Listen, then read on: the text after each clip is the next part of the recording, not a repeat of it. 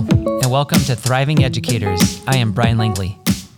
In this episode, I speak with Ben Mainka, Superintendent of the Novi Community School District, about the district's recent pivot to a new teacher evaluation model, the 5D framework.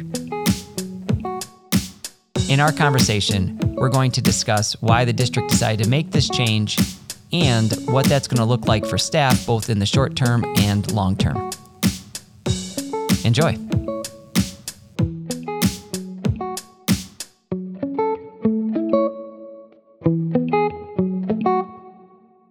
Ben Mainka, welcome to the Thriving Educators podcast. Thank you so much. I'm really excited to be here. In fact, I'm quite honored. I was hoping for an invite for the last year and a half, so this is like a dream come true. I get to be on this show finally. Yeah, well, I really appreciate you coming on. Nothing like having the superintendent in the house. So my pleasure. All right, so Ben, this is your second year with Novi Community School District, but even before you came superintendent, I had heard of the name Ben Mainka. And not because, ironically, we both have our own children in the same neighboring district, even in the same grade for that matter. Somehow in all of their school functions and classmates, our paths hadn't crossed. So no, that wasn't how I knew of you. And even when you went viral, I think it was the winter of 2019 maybe, as the singing superintendent who announced snow days with elaborate parodies of popular songs. Those parodies were actually the second time I had heard of Ben Mainka. Yeah, the first time I had heard of Ben goes back even further to a time when my wife's district was working on a new teacher evaluation program, and you were brought in to guide the district in adopting the 5D system. And I recall my wife, she was like, there's this guy, he's talking about this teacher evaluation system. He's really into it and very engaging. She was impressed by your enthusiasm for the 5D model. So fast forward almost like 10 years later, maybe, it was a little less than that, but somewhere around there. And you become superintendent of my district. And I have to believe it was probably the worst kept secret that we would inevitably be switching our evaluation model to 5D. So let's begin with your history with the 5D model and why you have come to believe in it so much. Yeah, well, I'm flattered by the story and, definitely love that somebody at least thought something I had to say had some value. So I appreciate that a ton. You made an impression. Yeah, it's wonderful. So, I was a teacher, was an assistant principal, a middle school principal, high school principal. And I got a call, it would have been the mid-20-teens, maybe 2010s, and basically was told, hey, there's a lot of legislation coming down, and we really need people who have been in the field that can help train our teachers and our administrators in some of these new tools. And, before, I was a sitting principal at a very large and successful high school. I loved what I was doing, but the opportunity really was intriguing to me because it was something that I had started doing even as a building leader. And I just knew that the work that we were doing around particularly supervision and evaluation was just a complete waste of time. We would go in and see these contrived dog and pony shows. We would essentially come up with the fastest and most efficient way to walk through a classroom. They actually named some of the tools, the 5-minute or even the 3-minute walkthrough. Right, I've heard those. So we're supposed to come in, and this is in some way, shape, or form supposed to help a teacher grow in what they do. And it was actually contrary. I think the past 10 years have shown that a lot of these reform efforts, while well-intended, have actually made things worse. Okay. And I think it's made it so that teachers have not felt appreciated, teachers have not felt valued. And, the truth of the matter is, human psychology is such that, we don't really like to be told things. We respond much better in a partnership model. Okay. So in the opportunity I had to really train around the state in this model, I got to not only train here, but I went out and was formally trained at the University of Washington in Seattle. And they're the authors of this framework. And if you think about tier one research institutions, I said this to the staff at the kickoff, the University of Washington, specifically the Center for Educational Leadership, is a tier one research institution when it comes to education. And so a lot of times, we may not realize that there's a whole body of a group of researchers that are doing work around what we do in our field. And so getting that experience, that opportunity, working with some really great people, Colin Rittmaster, among others, in this state, and had the opportunity to train just thousands of people. And, we knew when we were doing the work that this was really, really impactful and life-changing, career-changing work for people. But we also, unfortunately, had that sneaking suspicion that because it's work and it's hard, that it was not going to be necessarily done with fidelity in all cases. And so one of the things that excites me about being in this role that I serve in currently is that we have the opportunity to make sure that it's done right and with fidelity, and that it's honoring the complexity of our work. And so, I've had a large affinity for this for a long time. And so I think it's funny how you kind of couched the worst kept secret. It definitely wasn't the first thing that we needed to do, but as we started talking within our team, it became clear that this was something that would serve as a foundational backdrop to a lot of the future things that we're going to talk about and do. And also, I think most importantly, it's a really important way to change the culture in the district in a positive way. Okay, so as superintendent with a vision for how you'd like to see the district operate, how does the 5D framework fit into that vision? Yeah, so I really do have a vision from the standpoint of our organization that we will prioritize learning. And that sounds cliche because, of course, that's what we do. We teach children, right? Mm-hmm. But I really mean for the staff, and I mean all across the board. Okay. I had the privilege of meeting with a lot of our new teachers and administrators that we were, hiring this year. We did a lot of hiring this year. And I really ask one question. I ask several questions, but one of the questions I should say that I ask is, tell me about a time where you were able to reflect on your practice and make adjustments. And being a reflective educator is super important, but also equally important is that we have a district culture where learning professionally is paramount. And so a part of that vision is being able to talk about the most important work that we do, which is teaching children. Mm-hmm. And if we can't talk about that meaningfully, in really sincere ways that help the administrators, teachers, coaches, all of the people that are involved in this professional work together, if we can't talk about it in ways that help us grow together, then we really are going to have a hard time getting to a place that can honestly say, we value and have a vision for a culture where learning is the priority. Because,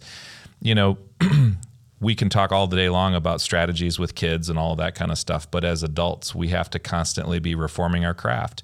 And the way that we do that is we talk about the things that we're seeing. We get some actual data, some information about what we're actually doing, and we do that in a place that's not isolated and siloed. I think our profession has become such that people work independently in their rooms, and very few people ever see the incredible things that are going on. And while some people may like it that way, it actually creates a problem from the standpoint of growing the collective efficacy of an entire district, right? And so I think what this provides us is an opportunity to get serious about, we don't care about evaluating you. This is like the last thing that we're concerned about. Mm-hmm. But what we do care about is that when we come in and we talk about how are your conversations around instruction going, that people are starting to realize, wow, that has changed and shifted for me. Now I'm actually having those discussions. And this week, the administrators are really going to start launching into those observation cycles, and teachers are going to start getting feedback, and there's going to be probably I would say, surge of feedback that's going to be coming over the next few weeks. And I'm very interested to see. I don't expect our administrators to be perfect at this. I mean, all of us are kind of learning together. But again, that's kind of the point, is that we would just prioritize these conversations, because this is how people get better in any kind of professional task. And you think about any other complex work. They talk about the things that they're doing, their practices, and how they could ultimately make them better. Okay. But I think in education, it's become much more personal. And I think one of the things that has not helped that are these, evaluation systems that, seek to try and put people into, a category. And, there's been a lot of fear. And unfortunately, because I don't think that the public has supported our teachers over the past couple decades, maybe the past decade especially, as much as they should, that only just kind of continues to propagate that concern. So I'm really excited about this work, mainly for the way that it will change the way we view our profession and the way that we view our work, in a sense that we want to talk and get better, and that we are constantly moving forward and improving our practices in the best way that we can. So when I think about my career, I've been teaching this is year 24, and I have had lots of different evaluation systems, and we've looked at some different ways of doing that and some different philosophies. And this is a framework with some things that are very similar to previous ones, some things that are different. But I do think that in my career, I've had like 6 to 10 teachers who I have bounced ideas off of. They've bounced ideas off of me. We have worked together on getting better. And if you are somebody that is lucky enough to have that kind of a peer group, then you can grow. And it sounds to me, from what you're talking, like maybe this is a way of systematically doing that so that we can have these conversations and everybody gets to have them. Yeah, you just hit the nail on the head. It's having that exact same experience that you described at scale, so that is the norm for people, that we talk about our work, that we talk about our practice, we share what we're doing, and we're excited to try new things, right? Like we want to be a district that strives for ingenuity and, new thinking and being innovative. And we can learn so much together. And I think we have so much collective expertise in the district, but we have to create a culture and foster a culture where it's okay to take risks. It's okay to talk about those things. And the administrators in the building and the coaches in the building and anyone that's designed to support instruction, whether they're an interventionist or a special education teacher that's doing push-in work, we're all kind of constantly thinking about our craft and problem solving and trying things. And that is going to lead to tremendous results, because I will tell you, it's exceedingly rare in our profession to have that. And while, like you were describing, I think some people have that in pockets, we want to see that be the case for everybody. Yeah. Okay, so this first year, obviously, there's going to be a lot of learning about the system and about how it works. I know we're even going to take it a little slowly at first. But we have admins coming in, it sounds like, pretty soon. So maybe in the short term, what should we be expecting as far as administrators go? And then long term, when we're really humming with this, what should that look like? Yeah. So one elephant in the room is that, being the top district in the state, I think Novi has this perspective. It's an unspoken perspective that everything we do is going to be perfect. And I think, it's really an impossible benchmark to hit. And so our administrators are nervous because they want to everything to fall into place and be just perfect. And in their defense, I'm sure the first time that, they falter or they don't do, they'll get called on it, by somebody. And I think it's okay. And so my message to them was that, hey, just go and start, right? Just start. And they're excited about that, and they're excited to grow. But this is going to be a team game, right? Like, this is not them coming in to say something or to tell you something. In fact, our entire district office, myself, most of the cabinet, our instructional people in central office, the instructional coaches, all of us have people that we're going to be working with this year. I actually have 3 people in the high school that I get to work with in the same capacity. But the idea is you're going to have somebody come in. Okay. They're going to observe. They're going to be there for probably about a half an hour. During that time, they're going to be doing what we call scripting, which is simply evidence collection. They're not there to judge any practice whatsoever. And that's a big big difference from what people have been accustomed to. So you mentioned the framework, and I know we're going to talk about that in a little bit, the framework being similar to some other things. And that's because this framework is really a culmination of research. And so there's a lot of good research that other frameworks have been built upon us too as well, right? But the difference here is going to be this process where we're gathering data and information. We are not there to judge practice. It's not our place to, say, oh, you were doing this well and it was at this level. That's not the purpose. The purpose is really to just collect evidence. This is what I saw kids doing, what I saw the teacher doing, what I saw the kids saying, and what the environment was like. So they're going to gather this data. Then what they're going to do is they're going to take those chunks of data and they're going to organize them according to what the indicators in the framework are, right? So, or in the rubric are. So if I walk into a room, I might, collect evidence that says the students are sitting in rows, they're reading a bell ringer or a bell work assignment, and the learning target is on the board, right?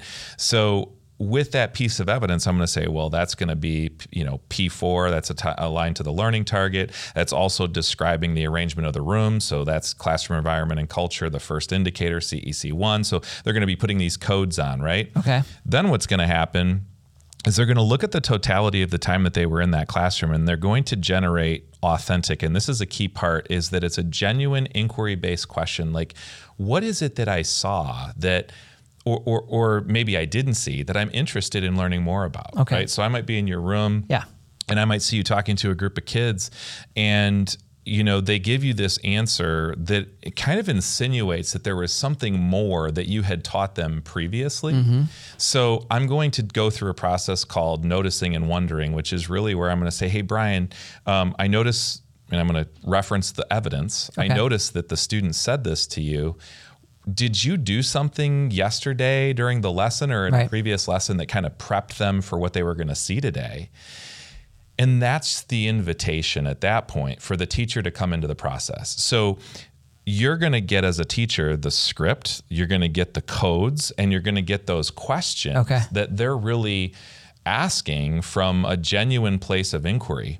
And those typically are going to be related to the teacher's areas of focus, which 2 of them were selected this year. And I know we kind of had that conversation, but everybody's got 3 things that they're kind of working on. And hopefully those noticing and wonderings are going to be tied to that. So then the teacher is going to get a little email, and it's going to say, oh, you had an observation, right? And you go in there and you see the evidence that they collected, you see those codes, you see those questions. And then that's that opportunity for the teacher to really be invited in and say, okay, here was what was happening there. So you're answering kind of those questions, and you're providing whatever context you want to put on there. After I, as the observer, get that response, now I am, for the first time, able to give feedback. And feedback is really describing the things and the practices that I was really impressed with, and that, we want to just highlight to celebrate and say, hey, that was really cool. And then also hopefully an opportunity to provide a couple next steps. And so you can't give genuine feedback if the teacher's not a part of it, because the things that are happening that are unseen are as important as the things that are seen in many cases. And so that's why this process is different. And I think it fosters much more of a co-learning partnership than me coming in and judging. Yeah, that makes a lot of sense, because if an admin were to come in and they see what you're doing and it's only in the context of those 30 minutes, and then they provide feedback, and then you're like, well, wait a minute. I did that earlier, or I was doing that the next day, or I did that. If they had waited 5 more minutes, I had done that or something. Correct. So this gives an opportunity to provide some of that context. Sure. All right. That sounds interesting. Okay. So the 5D refers to 5 dimensions. Of it's a framework. So they're purpose, student engagement, curriculum and pedagogy, assessment for student learning, and classroom environment and culture. I was wondering if we could take those one at a time and just discuss maybe like one thing with each dimension that stands out to you. Yeah. So, we can start with purpose. Purpose is really about, why are you doing what you're doing? And do kids know what that thing is. Okay. And I think sometimes we know what we're doing, but if the kids are not a part of that, then there's a ton of research that talks about their drive and motivation and so on and so forth. So purpose is really about being transparent with what you're doing, and that the kids are able to understand what that is and participate in the process.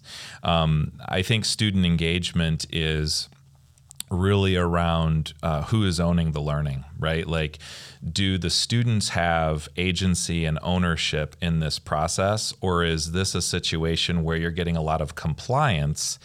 But we all know, if you read Robin Jackson's book about who's working harder, you or your students. I mean, the book is actually titled "Never Work Harder Than Your Students." Right. But the idea is, when students are engaged, they are actually driving a lot of what's going on in the classroom.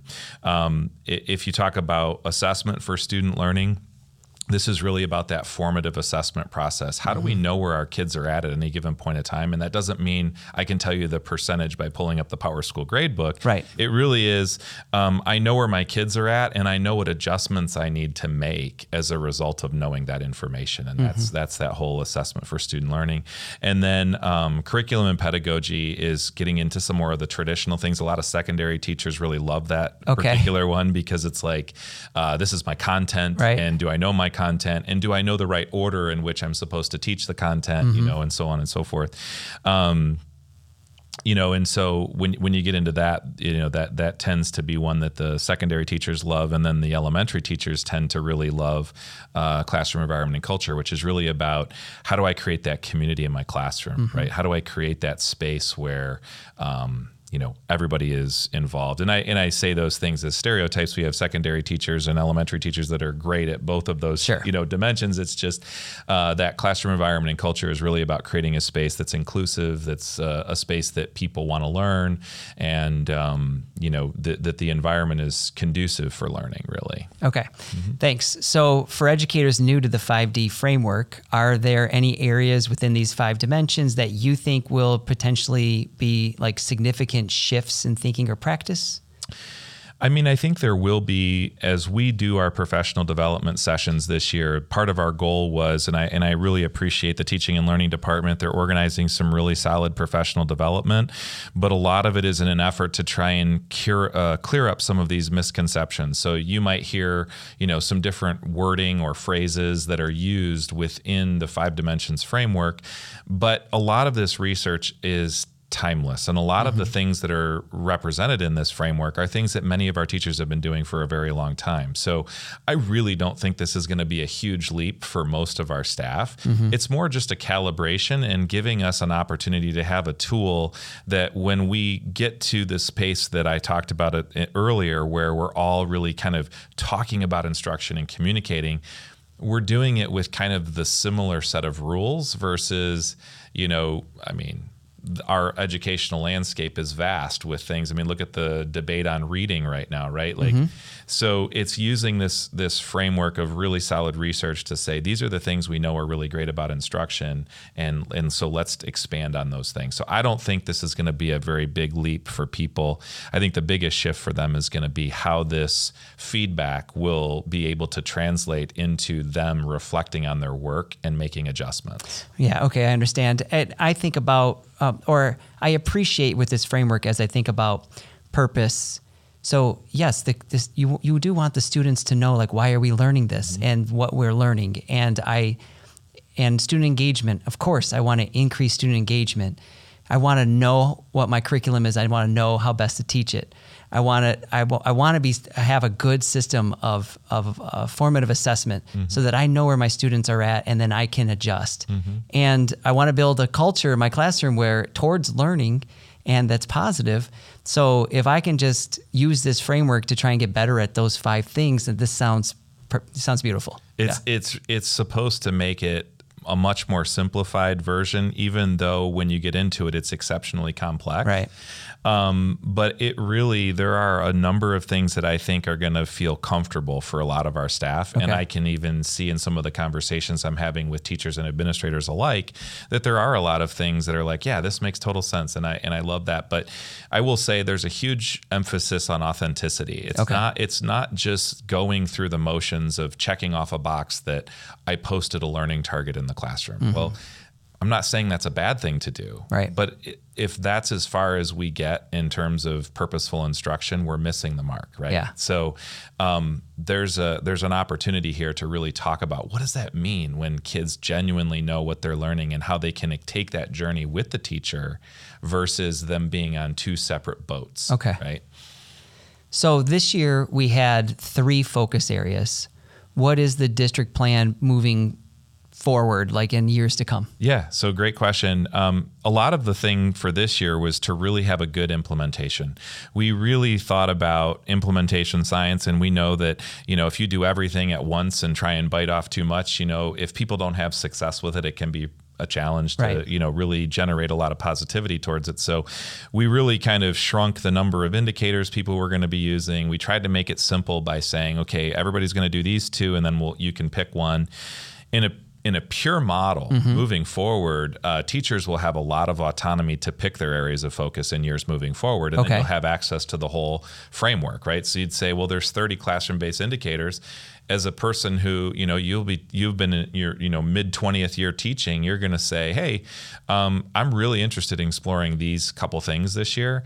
And the intention is to keep the number of things that somebody's truly focusing on to between 3 and 5. We don't want to have somebody say, I'm going to work on all 30 of them. Well, yes, you will be, but if you're really focused on something, then, when that number gets beyond 3 to 5 things, it makes it pretty tough. So, so moving forward, we absolutely will have a lot of opportunity for teachers to say, these are the things I want to work on. And, sometimes for newer teachers, it's going to be a different situation. Or you might have a teacher who's had a year where they've struggled a little bit, where it's like, okay, as your person that's kind of co-learning with you, I'm going to suggest that we do these couple things, and now you pick another couple things that you want to work on, but I think we really need to focus over here. And a lot of times, you get a new teacher and they're like, I can do it all, and it's like, well, we want you to be successful, so let's kind of shrink that down a little bit. So there's going to be a lot more, I think, autonomy in future years for people to pick those things, and then also, of course, for more of the framework to be opened up. But this year was really about making sure, we had success and that we got the process down well.